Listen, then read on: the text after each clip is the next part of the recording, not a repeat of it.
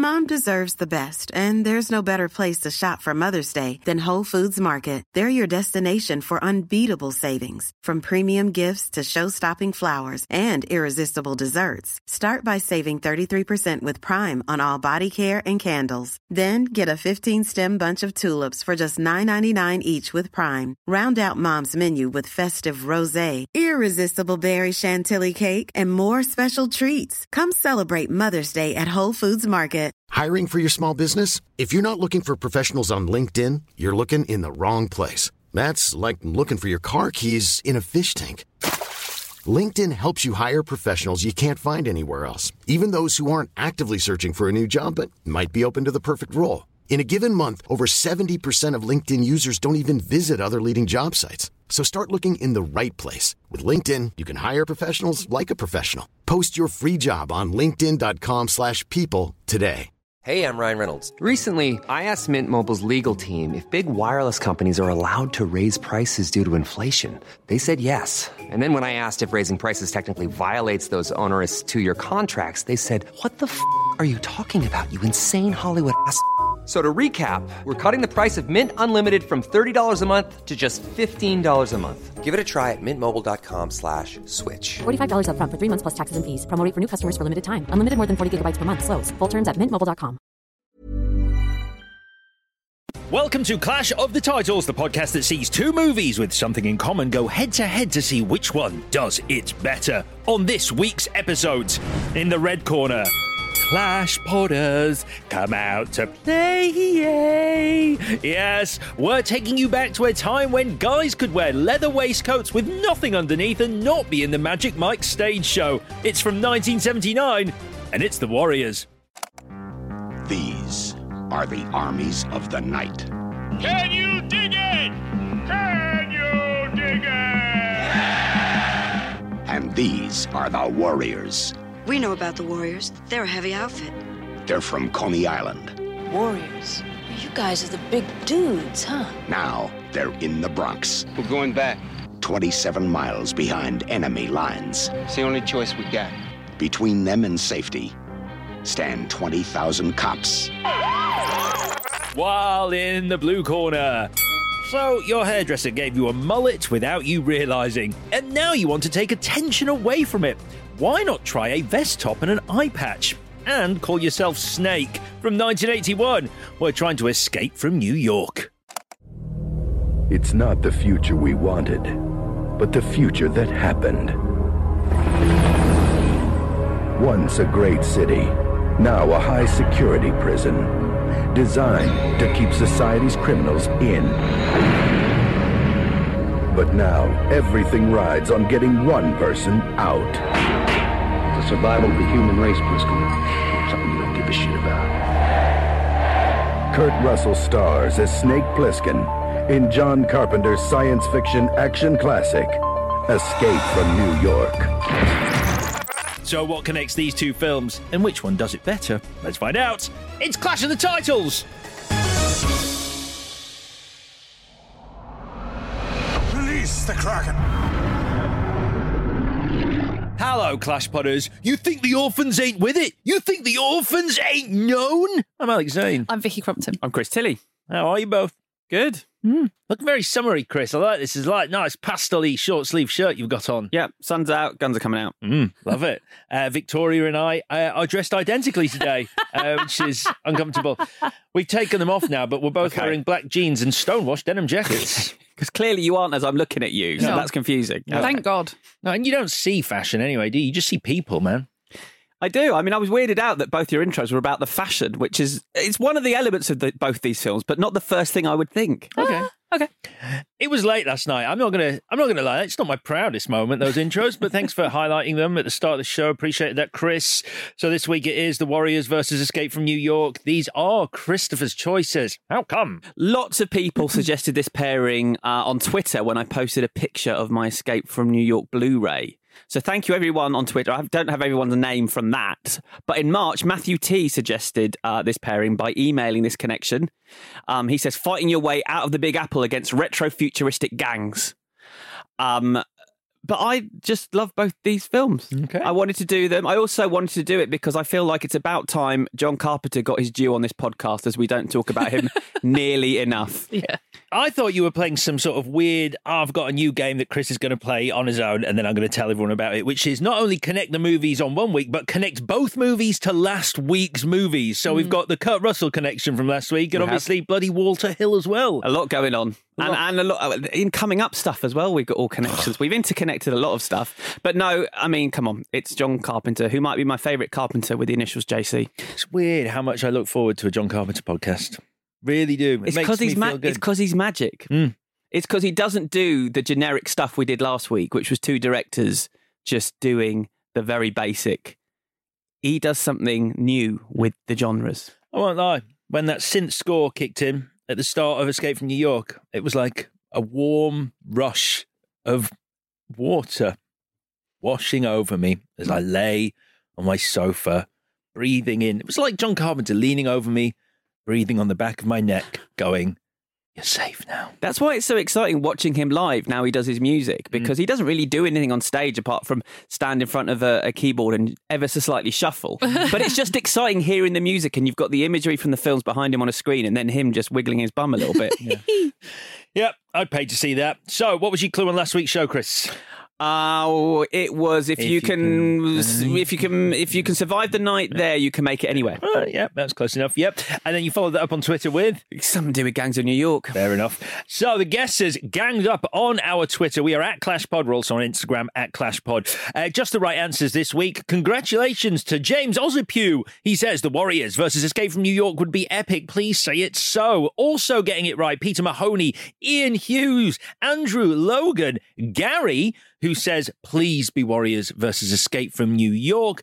But the winner this week is Gary. Yay! Yeah, we're back in the land of Gary. His guest came in at 8:03 on the Monday morning of last week's first episode.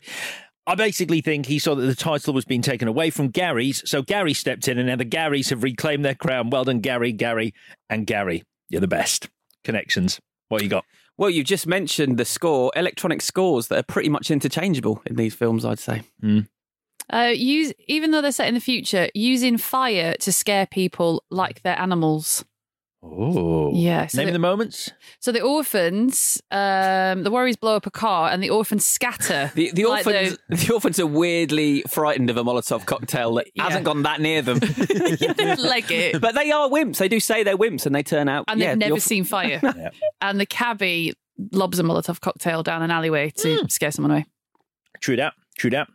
Famous opening scenes that were rightly cut.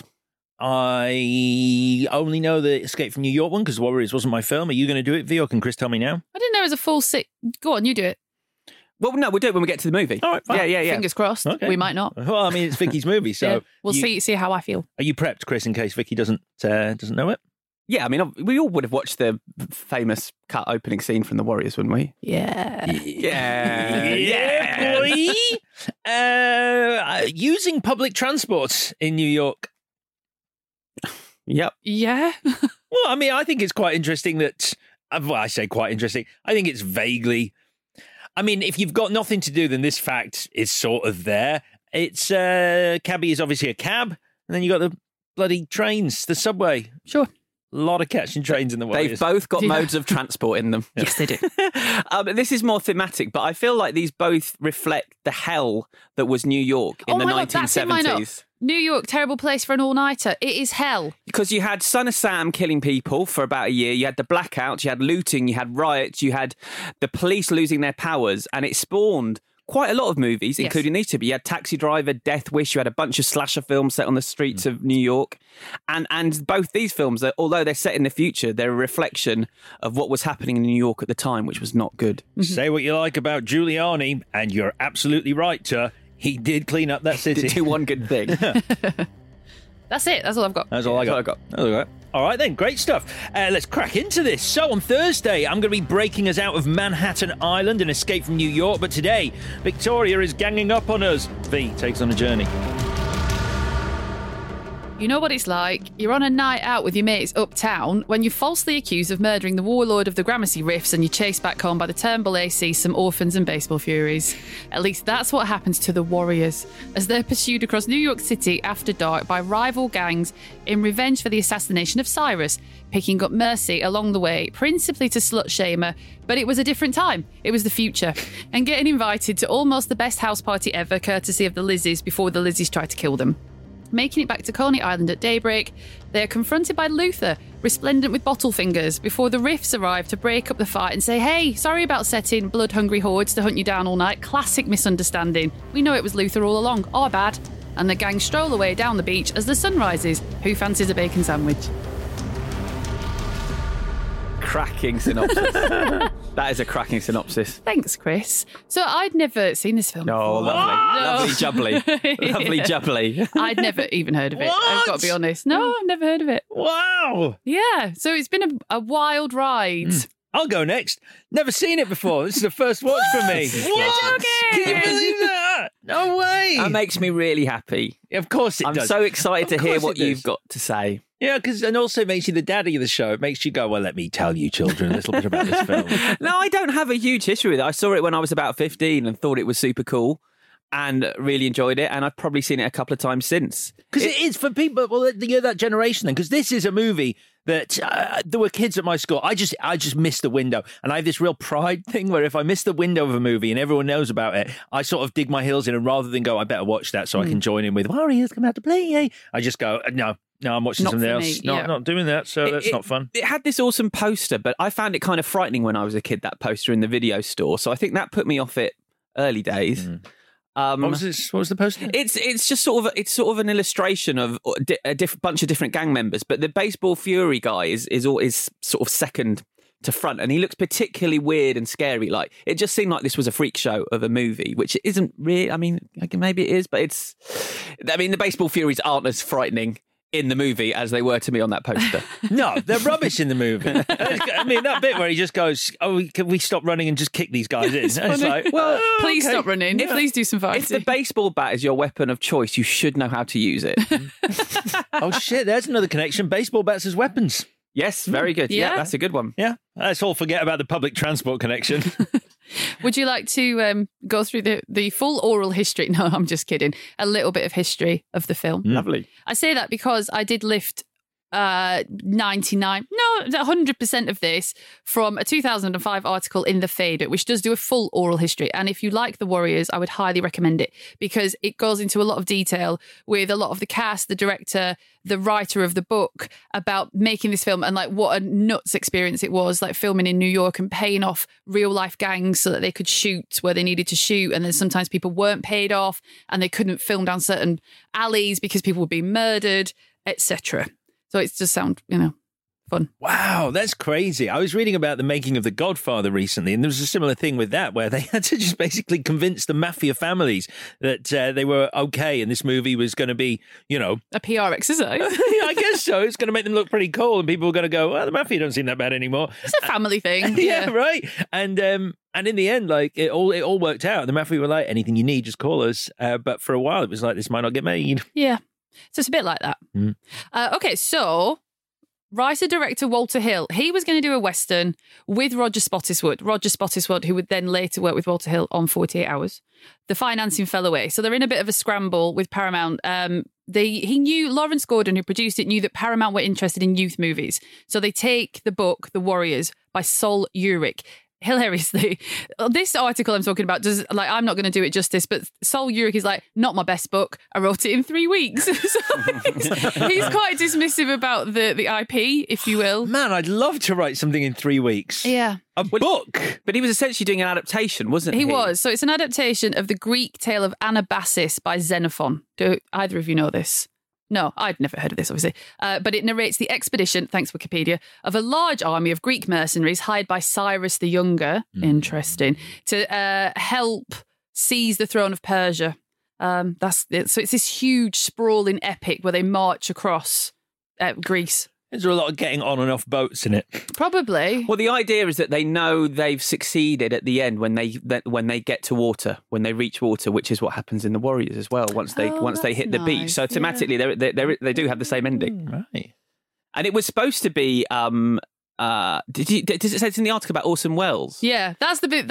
Is that not the deleted scene that you're talking about? No, they've got footage, but they never got his voice. They were going to. One of the scenes it was going to start with was pictures, drawings of this Greek scene with the words underneath saying, "Over 2 millenniums ago, an army of Greek soldiers find themselves isolated in the middle of the Persian Empire." And Orson Welles was going to narrate that because he'd worked with Larry Gordon on something, but that fell through. And it would have been a weird way to open the film to talk about this other story. Yeah. It's not necessary. Yeah, so in this... Do you think... I'm a real sucker for when a movie goes, this is based on some Greek mythology. I'm like, well, there you go. How about this? This is not just a movie, but this is history. I'm learning and enjoying. But I like the fact they're building their own mythology this way. It's this urban adventure, and then you don't just see them as Greek warriors. I sort of see them as knights almost on a quest against these other groups of knights. I think it's better to take what you want from it rather than have it be told. I'm unsure. Walter Hill also said, so apart from Orson Welles, the narrated intro, which got dropped, he was also going to have a title card that said sometime in the future before the film starts. So that was dropped as well. I do like that too. Yeah. I think that would have been great because there are moments in this where you go, where are we? What's this? Yeah.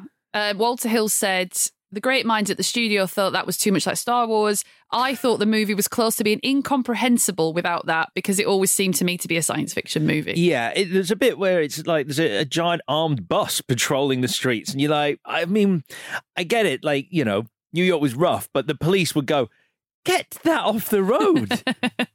So casting, in the book... this is according to Sol Ulrich, so I'm quoted. In the book, there is practically nobody in there who is white.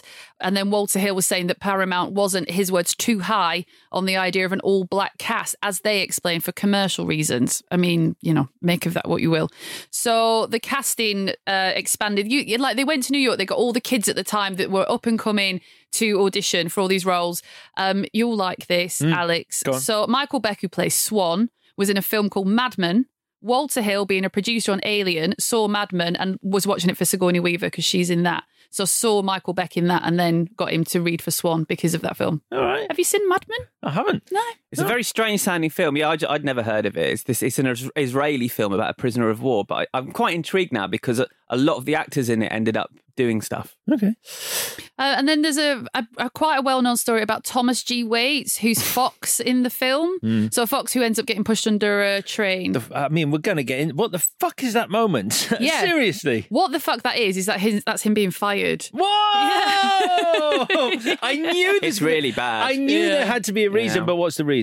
Wait. No, that's the reason. So Thomas G. Waits in this Fader article says, I was let go about 8 weeks into it, which was entirely my responsibility. I was sort of difficult, and the time I probably gave the director a little more trouble than I was worth. I was supposed to be in it all the way through. He was supposed to have the romance, such as it is with Mercy, but Walter let me go, which I don't blame him for. So he wanted his name off it. So once he got fired, he was like, I don't want anything to do with it.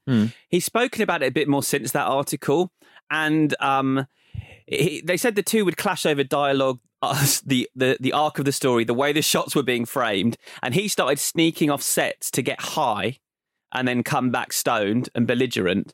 But also something that I saw him talking about, I might post this video as well on our Twitter. He says that he was unhappy about because he was almost like the leader of the gang. He was unhappy with the circumstances. They only had one trailer and it was very hot and there was 10 of them having to change there. But rather than speak to his agent, he went directly to the Screen Actors Guild himself and reported Walter Hill. Cool. That was your point of no return. Wow. And so Walter Hill turned to his stunt coordinator and said, you have to come up with a way to kill this guy because I don't want him in the movie anymore. And so they just murdered him. They threw him under a train. They threw him under a train and rewrote the whole film. It's mad because there's then stuff that doesn't quite make sense. I mean, they kind of get away with it, but you obviously have questions because it seems odd. Yeah. And if characters sort of disappear or don't have the arc that they seem to be setting up early on in Proceedings. Yeah. He's the guy we're talking about. That's Windows from The Thing. He's the guy who plays Windows in The Thing. Yeah. Okay. That's how I recognised him. That's why I noticed that he'd gone, because there are characters that disappear. I'm like, whatever. But I was like, hey, it's the guy from The Thing. And then he's gone. Yeah, because he was difficult. He said he was unnecessarily argumentative, which might be something that you He teaches acting understand. now. What's that? He teaches acting now, and he says, I do tell my students, I tell them everything I did so they won't do it. Don't do that. So I've got other stuff from the article which I can drop in throughout. So unless there's anything else, team. I have an exciting bit of trivia. We have our first 9-movie man involved with this film. It's not James Horner, is it? It's not a musical person this time. Okay. It is Mr. Frank Marshall. No! It's the 9th Clash Pod film he's produced. Gremlins, Goonies, Young Sherlock Holmes, Inner Space, Gremlins 2, Hook, Congo, Sixth Sense, and now The Warriors. What a busy man. And there might be some more Frank Marshall coming up Probably. very soon. Yeah, I reckon so. You can't wait to do that announcement, can you? He's exciting. All right, so let's talk about the film. And obviously, just, you'll have to excuse my... Yeah, this is the first time I've seen this film, so imagine me at the, going through this. What's that mean? I don't understand. What does that mean? We don't need to imagine you going through it, because you're about to go through it. Okay, fine. So we meet the Warriors. Oh, can I interject? No, because it's this alternate opening. Oh, yeah. So there is a 5-minute sequence that they shot to open the film, and it's on the boardwalk in Coney Island. It's daylight, and Cleon is sitting... the African-American leader of the Warriors. He's sitting on a bench. His girlfriend comes over, says, I don't want you going. I'm worried about this. This doesn't sound right. Cleon says, I don't care. I'm going. Yeah. I'm a warrior. We're going to go. And then he stands in front of all the warriors, and they have like a meeting on the boardwalk. And they talk about the fact they're a street family of 120, the Warriors, but these 9 have been chosen. He gives each one their role. We see Swan made second in command war chief at that point. And Ajax becomes just a soldier, and Ajax starts complaining, and Cleon says, try and keep your mouth shut, because obviously that stuff comes back.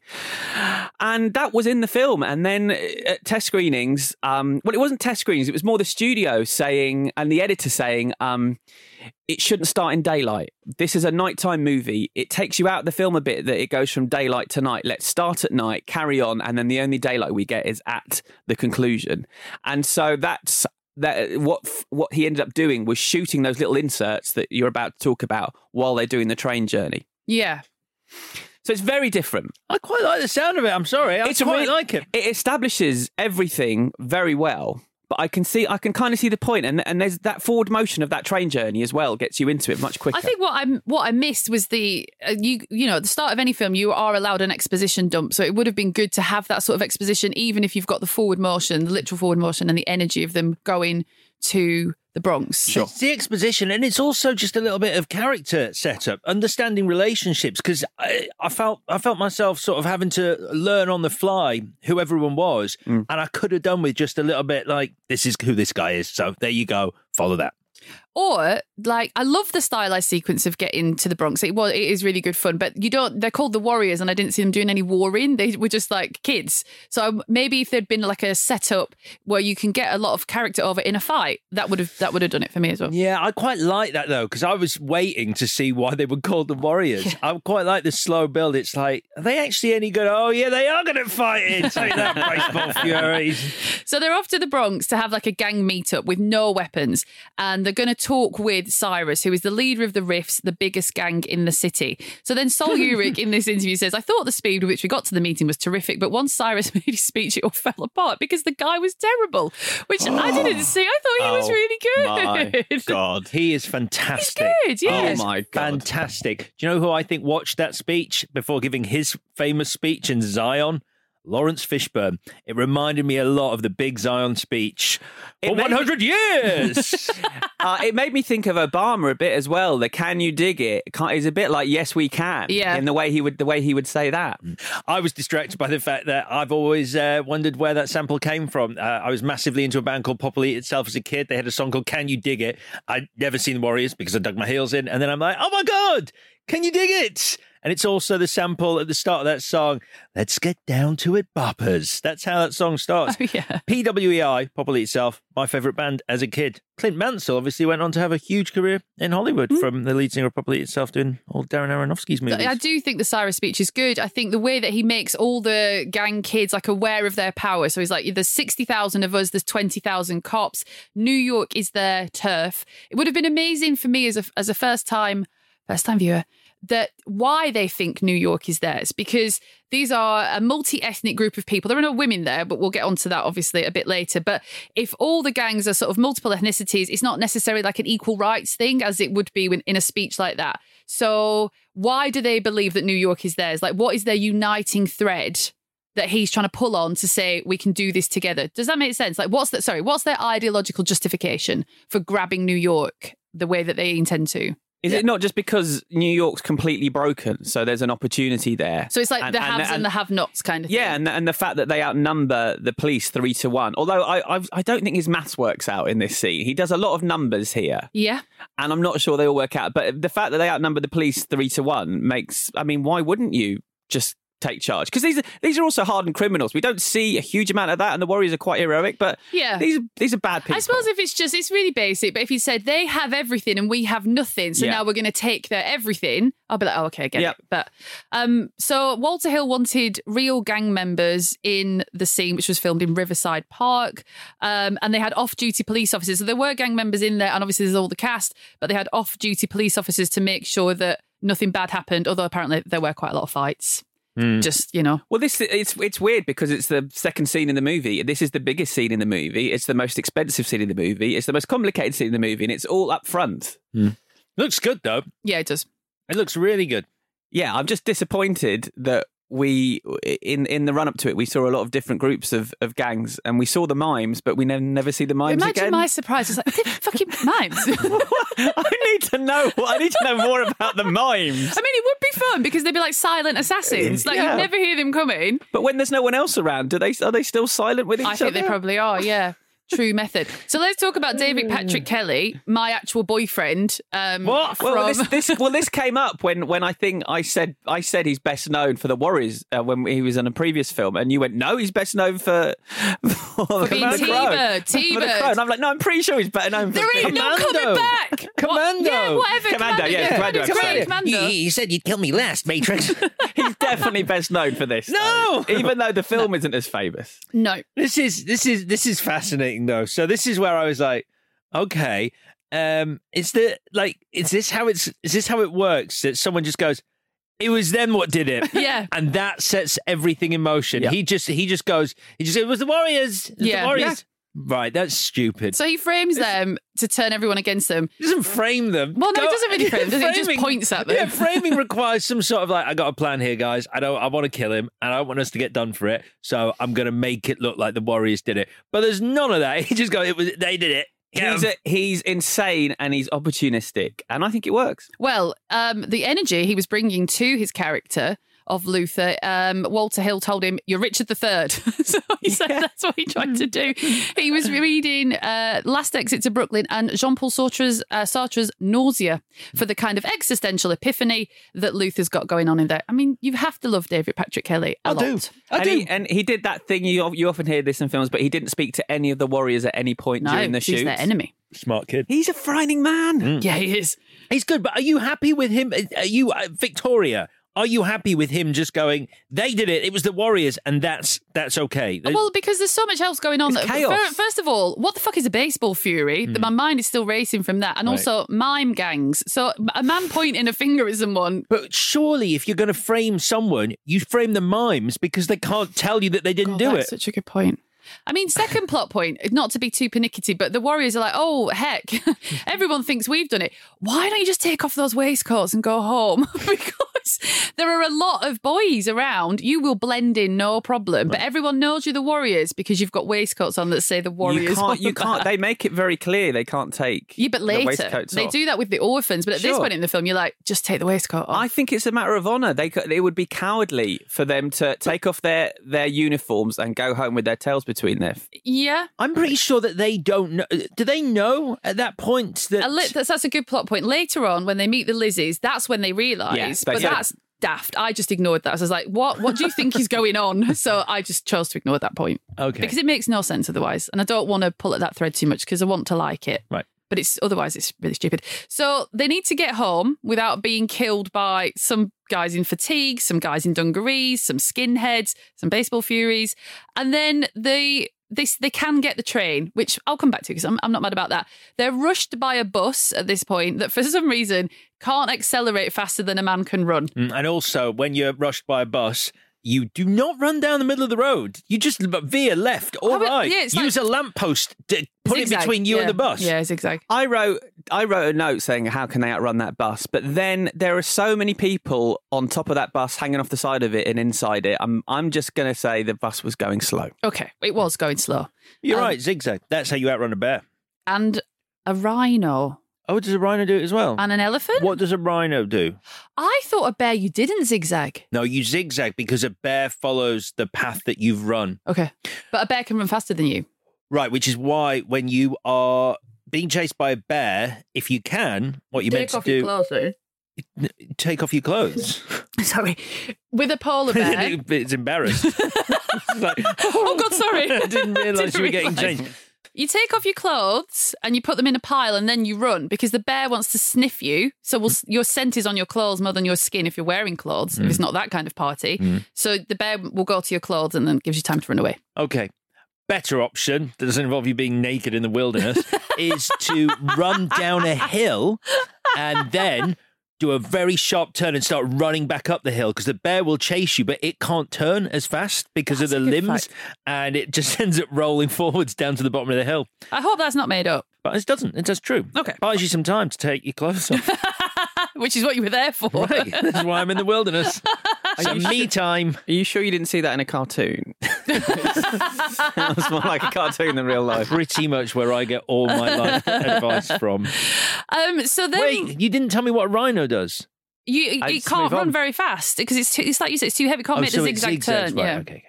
I think. I don't know. Elephant the same. I believe so. Come on, that was definitely time to move on from that combat. I'm going on safari. I'll tell you what, let's talk about this film after a short break. Okay. Ryan Reynolds here from Mint Mobile. With the price of just about everything going up during inflation, we thought we'd bring our prices down. So to help us, we brought in a reverse auctioneer, which is apparently a thing. Mint Mobile Unlimited Premium Wireless. How to get 30, 30, how to get 30, how to get 20, 20, 20, how to get 20, 20, how to get 15, 15, 15, 15, just $15 a month? Sold! Give it a try at mintmobile.com/switch. $45 up front for 3 months plus taxes and fees. Promo rate for new customers for limited time. Unlimited more than 40 gigabytes per month. Slows full terms at mintmobile.com. Hiring for your small business? If you're not looking for professionals on LinkedIn, you're looking in the wrong place. That's like looking for your car keys in a fish tank. LinkedIn helps you hire professionals you can't find anywhere else, even those who aren't actively searching for a new job but might be open to the perfect role. In a given month, over 70% of LinkedIn users don't even visit other leading job sites. So start looking in the right place. With LinkedIn, you can hire professionals like a professional. Post your free job on linkedin.com/people today.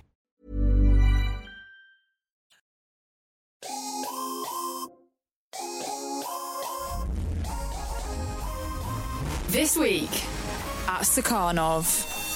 If you're wondering how Ashwood City Football Club dealt with the news of the European Super League, then binge the award-winning mockumentary The Offensive this summer. I think a few of the players are considering taking to social media. No, fucking no. Okay, turn off the fucking Wi-Fi for all I care. Tear down the 4G mast. Patrick, you've got a Zoom call with the other 14 right now. The 14? What? The remaining Premier League clubs. Oh, for fuck's sake. I don't want to talk to those fucking losers.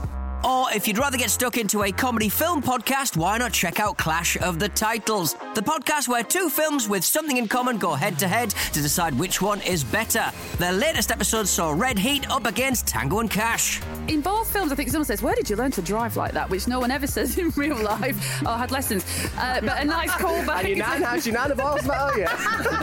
How many times did you take to pass? You passed first time, what about your written test? All that and a whole lot more at Stakhanov. So now we meet the orphans, right? Now, I really liked this because this is their first, unless you count the stuff that happened in Riverside Park, this is their first big confrontation, and it's with a group that weren't even on the radar of everyone else. That's such a smart choice, I think. They didn't get invited. They didn't get invited to the party. Like, how much fun is that? So to the audience, I think that's such a good idea because you don't know, you know, you think, well, maybe these guys aren't a threat because they weren't invited, but equally, like, well, we don't actually know what they're capable of because we don't know anything about them. But the thing that really got me is they're orphans that just want to be loved. Did you not get that? Like, they just, sweet. It's really sweet. How so? Because they feel they're trying to prove themselves, and they're like, yeah, we didn't get invited, but it doesn't matter because we're still brilliant, and they just want approval. That's how I felt about that. Yeah. Yeah. It becomes really clear really quickly why they weren't invited. They're just shite. They're shit and they're a nightmare, yeah. And they're scared of fire. So the warriors blow up a car, the orphans react like they've literally never seen fire, and they scatter. My only gripe at this point was there's not enough fighting. There's not been a big fight yet. The thing that I remember from this orphan scene is just like Mercy showing up, and she is fucking fantastic when she shows up, and the way she winds up the orphans and starts playing them off each other, and it's like, you got to do something, look at you, you're embarrassing, you're going to let them walk right through here, and they're like, oh god damn it, now we have to prove ourselves. And that chicken sound she makes a very accurate chicken sound. It is good. I mean, I don't know what her deal is in this film. Like, she gets relentlessly slut-shamed by Swan, relentlessly. And I think isn't she trying to pit the guys against each other because she wants the alpha male and she ends up with the alpha male? Yeah, I think she wants just something.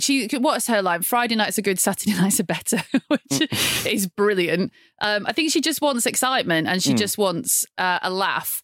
But I don't understand why you need to shame her as vigorously as they do, and it doesn't really. It takes up like the middle section of the film. A lot of it happens with Ajax doing it as well, and it's to turn Ajax into a kind of villainous character, but it's pretty ugly. The stuff he says and does to her, the gay slurs he used towards some of the guys. Oh yeah, that is relentless. Yeah, it's hard to watch Ajax because he's a good actor. He's one of the most interesting characters, and he ends up with the shittest sort of storyline as well. So his character's a bit all over the place, really. Does he end up with a shitty storyline? Yeah. I don't know. I kind of felt like, wow, that's really good because he is this big character, but he is totally awful at the same time. And to have such an inconsequential end, it kind of like robs him of any big sort of like, whoa, remember when Ajax dies in it or like disappears or anything? It's like, wow, you just get arrested because you're a real piece of fucking shit. He has to pay. I mean, that's part of the morality of the piece. He has to pay for the way he's behaved and the things he's said and done. I just think his character deserves something a bit more interesting. But fair enough. If you think that is the logical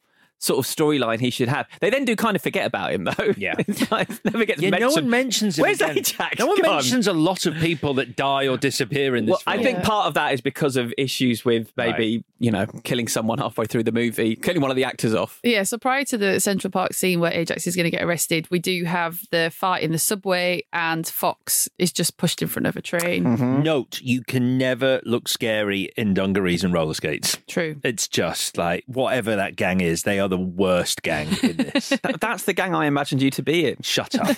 I'd be a baseball fury. I actually wrote down Halloween baseball furies. I've had friends dressed up as the Halloween Furies. Yeah. It's a really good look. Oh, great. Yeah, great.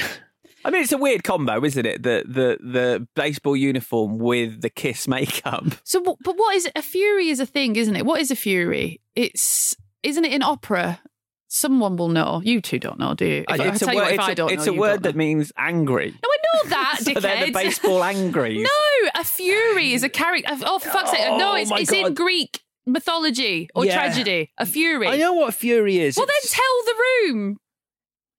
It's a word that means angry, Victoria. Idiot, by the way. No, but that's what I'm saying. It's something from hell. It's like it's in the images of hell. Like, doesn't Hieronymus Bosch paint them? Probably. And they're sort of feathered, gremlin-y creatures that fly around from hell. I thought they were part of hell. I think we may be going off topic a bit, but I thought like you have a chorus in Greek tragedy. You have the Furies to advance the plot in some way. Yep. But I didn't know they had Kiss makeup. So maybe they do, maybe they don't. No, Furies don't, no. Okay. Do you want to know? Yeah, a little bit. The Erinyes, Erinyes, also known as the Furies, were female chthonic deities of vengeance in ancient Greek religion and mythology. A formulaic oath in the Iliad invokes them as the Erinyes, that under earth take vengeance on men who hath sworn a false oath. Cool. I'll join them. That's pretty close. Hell, Hades, death, flying things. Does it mention anything about shoving a bat up your ass and turning you into a popsicle? Which is a good line. So then we're in Central Park. I got a bit nervous at this point because the Baseball Furies are chasing the Warriors. And I thought, is this film just running and no fighting? But finally, there's a fight. Ajax is a fucking lethal weapon. I don't understand why we've had to wait ages for the first fight. It's like, can we fight someone? Chop, or you're down. Like, we've waited a long time to see that, but it is worth it. He goes off to rape someone, and his friends are like, we should go and check on him. So they do. He's very clear what he's about to do.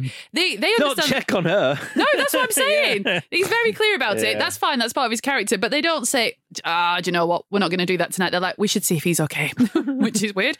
Then the next bit that I loved and would like to talk about is the Lizzies. Because obviously I love this lot. And I was really worried when we first saw them in the subway, they were just going to be like the first girls we've met. And they'd be like, oh, we're just like, quote marks, normal girls and we're just on our way, whatever. But no, they're a gang and they are cool. And I liked them.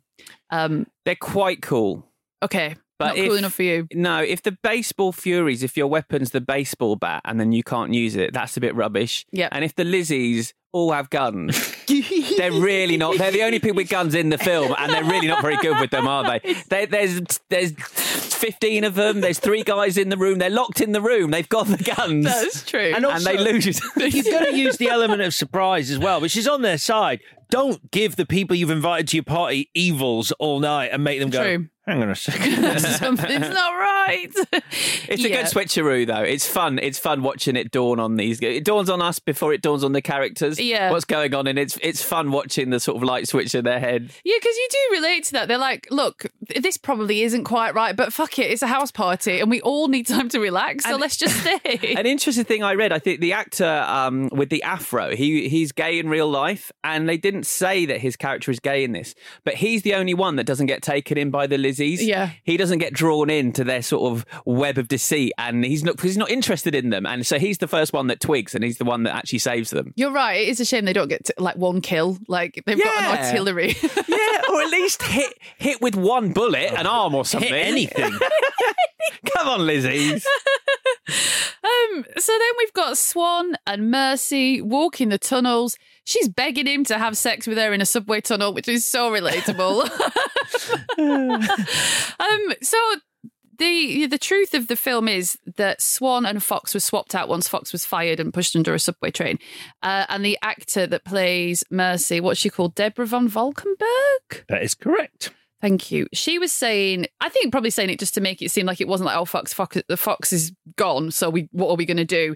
She was saying that there was a lot of chemistry between her and Michael Beck. Yeah, they all say that, and you do wonder if that's sort of looking back with tinted spectacles, but it does feel like there's something between those two characters. I do feel... I don't know. I mean, I think there's a danger when you're writing things like this of thinking that sexual repartee is just being mean. And that's true to an extent, but he's just so awful to her constantly. But then I think he's particularly tender in the scene when they're riding the train and the youngsters get on who've just been to prom. Yeah. And there's this awkward moment where they eyeball each other and she's embarrassed. We see her feet are dirty and they're all clean and dressed in white. You sort of see how the other half live. And she sees this girl looking pretty opposite her and she goes to fix her hair. Yeah. And he stops her and pulls her hand down. And I think that's a really sweet moment of him saying to her, I accept you for who you are. We don't need to change for these people. We are who we are. Yeah, he's saying don't bother because you don't need to. You're fine as you are. And I did like that moment. I think it's just because prior to that, he's like, why don't you put a mattress on your back? Why don't you do whatever? And it's like based on... Obviously, in the book, I think she was a prostitute for the gang or something. Sex worker. A sex worker. But, well, I wonder if she's getting paid. So, but in this film, if you're watching it for the first time, he has no evidence. That's fine. I can be corrected. Okay. No, it's fine. I just know the glee that Chris took from that moment. Oh, well, that's on him. I mean, I can be the bigger person. I didn't. Yeah, you did. You're the one that's taking that glee. Little grin. That little grin on your face. Like, move on. Children. Honestly. Anyway, he doesn't have any evidence of what she does or doesn't do. And he's just constantly like, you're a slut, P.S. I love you. Like, whatever. I don't think it's a tender moment, though. I think it's a pride thing for him. I think that's why he stops at doing it. It's like, don't embarrass us. We are this thing and, we are not them. So I'm not sure it's like, I like you for who you are. It's like, don't do that in front of them because that makes us seem like we're concerned about their opinion. Yeah, that's a good reading. There's, lots of readings. So then we're back to Coney Island. Now, I've read this a couple of times. The first time I read it, I was crying with laughter so much. But now I've reread it, I'm not sure it's true, right? So David Patrick Kelly is back and he's got bottles on his fingers and he's doing the Warriors come out to play thing. Now, the quote from the article I read, I don't know, I haven't said who it is anyway. So 2 things. First of all, that the Warriors come out to play, the sort of lilting, scary nursery rhyme thing that David Patrick Kelly does. He said, I brought one of the codes of method acting, which is not to judge your character. I was influenced by this really bad guy I knew in downtown New York who would make fun of me and say, this is the first thing, Dave, on and on again. And he said it was the creepiest thing you ever heard, so we lifted it. Now, the other thing... I've heard him doing it, though, the impression of this neighbour, and it is creepy when he does it. So the other thing I read, he said... one of the actors said, we were in Coney Island and David Patrick Kelly picked up 2 dead pigeons and he had them in a bag. And Walter Hill said, that's not going to work. So then he got bottles. So in my head, I was like, was he going to put 2 dead pigeons on his fingers? Yeah, that's... And just waft these pigeons around. Do you not think? On the making of doc, when they're describing this scene and how it wasn't Walter Hill that came up with it, it was him, it was David. They don't mention pigeons at all. That never comes up. I really wish it was true that he was like, I'm going to put these 2 pigeons on my fingers. And he's like, it's too much. Would Richard III not have put 2 pigeons on his fingers? I told you put pigeons exactly. up their pigeon bomb. That's what I'm gonna go with that. That never happened. I wish it had. I mean, he's a weird dude, but not that weird. Just, But like pigeon popsicles, I guess. I don't know. Just anyway, that made me laugh a lot in the week, but maybe it's not true. So then the riffs turn up. The truth comes out. It was David Patrick Kelly all along. And then they're just like, yeah, sorry about that. Like, that was our fault. Sorry for hunting you across New York. No one died, did they? Anyone dead? Anyone in jail? No. Sorry for taunting you with a DJ across New York. So yeah, I think the thing I was expecting at this point, when they get back to Coney Island, there's a really good line in the script. I can't remember who says it. And one of them like appraises Coney Island with fresh eyes, given what they've been through. So he says something like, have we been through all this all night just for this? And I was expecting a bit more of an awakening from the gangs, that Cyrus was trying to unite them. But maybe when they were in the Bronx, they didn't really get the point of that. And then everything kicked off, so they didn't have time to try and understand his words. And they were happy with their patch, like happy with what they've got. Then Cyrus's death prompts a literal journey at the end of which they inward realise that their patch wasn't all that to begin with. And so they're ready to like try for more, which is what Cyrus intended all along. But that's me projecting a lot onto the end of the film. I think the line you're referring to is them realising what this was all pointless because this is a shithole, Coney Island. Have you been to Coney Island? I have not. I mean, obviously it's different now. I've been to Coney Island and I went by myself. That was a mistake. I got followed down the street by a man in a big car for quite a long time. I was like, shit. Vicky. And he had these pigeons and I was like, that's funny as fuck. I will get in your car. But the finale is this Western standoff where Swan's brought a knife to a gunfight. Did you like his throw, though? His little throw into the arm? It was all right. Yeah. I mean, did the job, I guess. I don't know. It feels like a big question. And that's it. That's the end of the film. That's all I have. You're not going to mention the cracking song at the end by Joe Walsh in The City? Problematic for me. Really? Yeah. What do you think of it? I enjoyed it, but I only know it from Rick and Morty, Tales from the Citadel. They use it in that, and I was like, oh, it's from Rick and Morty. Why? Why is it problematic? Well, not problematic in that way, but just for me personally, because Joe Walsh was in the Eagles. He recorded this song for the movie. The Eagles liked it. The Eagles recorded it. I feel like this film, it's got this cool electronic score, which works, but I don't know if it's completely right for the film, but then to end it with basically an Eagles song, it should be punk. It should be something tough. It should be funk. It should be, we don't have hip hop yet, but like, I just think ending it with the white guy singing an Eagles song is just the wrong way to end such a cool movie. I think that's fair. Oh, all right then. Shall we do the bits? Yeah. Alex, what was your best scene? My best scene is the tube carriage scene with the posh kids. I really liked it. I thought it was a real moment where you're like, oof, there's a lot to that. There's a lot to that moving their hair. We thought different things about it, but Sure. But I really like that. And either that or the scene with the orphans in the street. I really, for some reason, love the confrontation with the orphans. And the guy, I don't know his name, who plays the lead orphan, is really great. Done. What about you? Cyrus's speech, I think that's a guy shooting his shot. You know, he's only got a handful of lines, but he is so charismatic that I believe that he could unite all these disparate elements just using his words. And so he's only been on screen for 3 minutes maybe, and I'm absolutely devastated when he dies. And I think that's just good writing, good acting. Mine's the house party, the Lizzie's house party. We do talk a lot about how hard it is to film a party, and I think they have made it look fun. Like you would want to stay. You wouldn't. I would want to stay at that party. That is a rubbish party. No, I thought it looked good. I think there's like one bottle of beer being passed round. No, is that true? I don't remember a lot of booze at that party. I mean, that is a deal breaker, obviously. I wish this had been a big enough hit that we got a bunch of sequels maybe following the journeys of different gangs that night. That's a good idea. I would love to have seen, because, you know, we meet, I think, God, what is it, 22 gangs I think we hear about, but there are others around, and I just think there's all kind of things that could have gone off that night. I'd love to see the rest of the Lizzie story. Yeah. Your most valuable whatever, Chris? A big fan of a woman called Bobby Mannix, who came up with all the costume designs for all the gangs. So a shout out to her. But for me, it's got to be David Patrick Kelly, who, like Cyrus, does a lot with a little. And I want to talk about him a little bit in Thursday's episode, because I like to think of him as, in my head, he is the father of Romero in Escape from New York. Definitely. I see a through line. There's such a strong lineage between those two characters. But yeah, I think, well, it's obviously his most famous role, and I think it's his best. It's nice to see T-Bird doing something else, is what I think. What about you?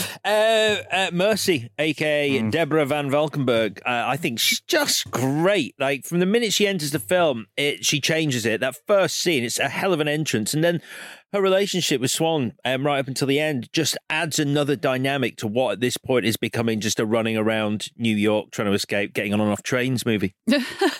David Patrick Kelly for me, for many, many obvious reasons.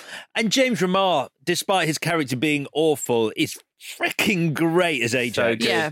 In the script and in the book, Ajax is supposed to be about 7 feet tall, and James Remar's only 5'10". And when he came in for his audition, he actually did that scene in the park with the undercover cop. It was him doing it to Walter Hill. Is she an undercover cop? Yeah. Yes. I couldn't figure out, because she blows the whistle, but a rape whistle is a thing. So she blew it. At first I was like, she's definitely a cop. And then she blew the whistle, and then she has to blow it about 50 times. It's like, where are her colleagues? She's like, I'm in a situation. So I was like, oh, she can't be a cop, because they would have come running. So it's just a usual person with a rape whistle. There's 200 gangs running around New York. So the cops are busy. It does take them a long time to turn up. But he was saying he knew that he was too small to play the role, and so he pretended he was handcuffed to the table that was between him and Walter Hill, and he flipped the table over, because he said I was quite strong at the time. Flipped the table, got the role, because he said, I said I think Walter Hill thought I was bigger than I actually was. But he exudes that in this film. I would have thought he was taller than 5'10". Like, he exudes a size and an anger and a charisma, and he's. Yeah. I tell you what else he's good, is Vermin. And so, is it Terry Mikos who plays him, who's like the funny one? He's the one person of the gang where you think, I would join that gang and kind of hang out with him, whereas everyone else is a little bit serious. Yeah. Alex, if you could change one thing.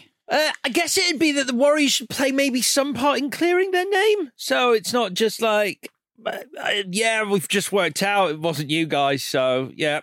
On your way. I think that, I know it's a different movie, but I think either they should have had some part in clearing their name, or there should have been a better reason for David Patrick Kelly doing it. Like, I'd have liked a bit more backstory, or maybe just a bit more about these characters, like the intro that was cut at the start. I could think that might have helped. I felt like I was watching a movie that was, fascinating as a sort of survival, very lightweight survival story. But I was sort of left going as I could do with a bit more, like to stimulate me about why these people are doing these things. With the David Patrick Kelly, though, they do ask him why he did it. And he says, no reason. I just like doing things like that. And I really felt like he was a precursor to Joker in that some people just want to watch the world burn. That's what I got from that character. He just wanted to cause chaos.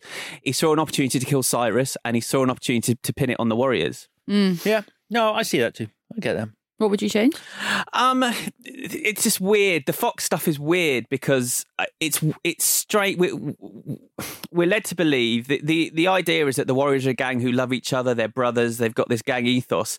And then Fox dies and he never gets mentioned again, basically. And Ajax gets arrested and he never gets mentioned. And so I just think it's strange and it doesn't feel real to me. And I think that's because of these troubles they had behind the scenes. But it doesn't hold together for me that you would lose gang members and no one seems to be particularly bothered. Yeah. Mine is put the subway out of use for some crazy reason that's, it would be hard to do, but just write a way of doing it because it feels potentially too easy because when they're running from the bus, the feeling is if we get on one train, we've made it, we'll be home. So then you have to have false reasons as to why they get off the train, like there's the fire and all the rest of it, and then they get split up. But if the subway was out of use and they had to walk home, now obviously the geography might be a bit difficult, but maybe don't make the meeting that far from Coney Island. So they've got to walk home all night. So there isn't this one escape route, which if they run fast enough or they're unlucky that there's a fire on, on all of that. Like if the subway's out of use, if all public transport is out of use. They're not unlucky about the fire. No, someone sets the fire. Another gang set the fire off. But still this idea that if we do this right, we're home very early on in the film. It was too easy. So if you cannot get home by your traditional route, if you can't get home the way you got there and you've got to walk, that's better, I think. But did the fire not do that? In that they then couldn't get back on the train till they were much closer to home. But then just because they have that thing in the graveyard where they're like Coney Island is 100 miles away or something, and it wouldn't have been good at that point to say, and we've got no train. Yeah, I guess so. Not 100 miles though, like you say, it'd have to be shorter. Yeah, so that's a long walk for one night. Yeah, you can't do that in one night. Can't do that. No, I mean I could, but you couldn't. All right, any more for any more? No. Great stuff. That is the end of The Warriors. So, quiz time. I know we missed a week last week because we had a guest, but are we going back to the world of quizzing? Back in the quiz, back in the game. Don't pull that face. You love it, Victoria. This quiz is called Gang Related. Okay. In which book and film do the Droogs appear? Clockwork Orange. Oh, she's back in the game. She's smiling a little bit already. Of course, Vicky's in a gang, so she's going to win this. Which gang's biggest hit started with someone saying, the hip, the hop, Sugar Hill. The, hip, the hippie did the hip, hip, hop, and you don't stop, but rock it to the bang, bang, boogie. Said jump, jump the boogie with the rhythm of the boogie to beat. It's like they're in the room. Which TV gang featured the best Hellboy and the worst King Arthur? It's a TV show. From when? From not long ago. And the actor who played the best Hellboy is in it, and the actor who played the worst King Arthur is in it. And the name of the gang is the name of the show, and it was quite a famous show. The worst King Arthur? It's the Sons of Anarchy. Oh. Who's the worst King? Oh. I had a different King Arthur in my head. Sure. What's the name of the women's gang in the musical film You Both Won't Let Me Do? Oh, it's in Greece. They're called... The Pink Ladies. Correct. See, Vicky, you gave him you were halfway there. Who sang that You and Me, Baby, Aren't Nothing But Mammals? Oh, the Bloodhound Gang. Fuck!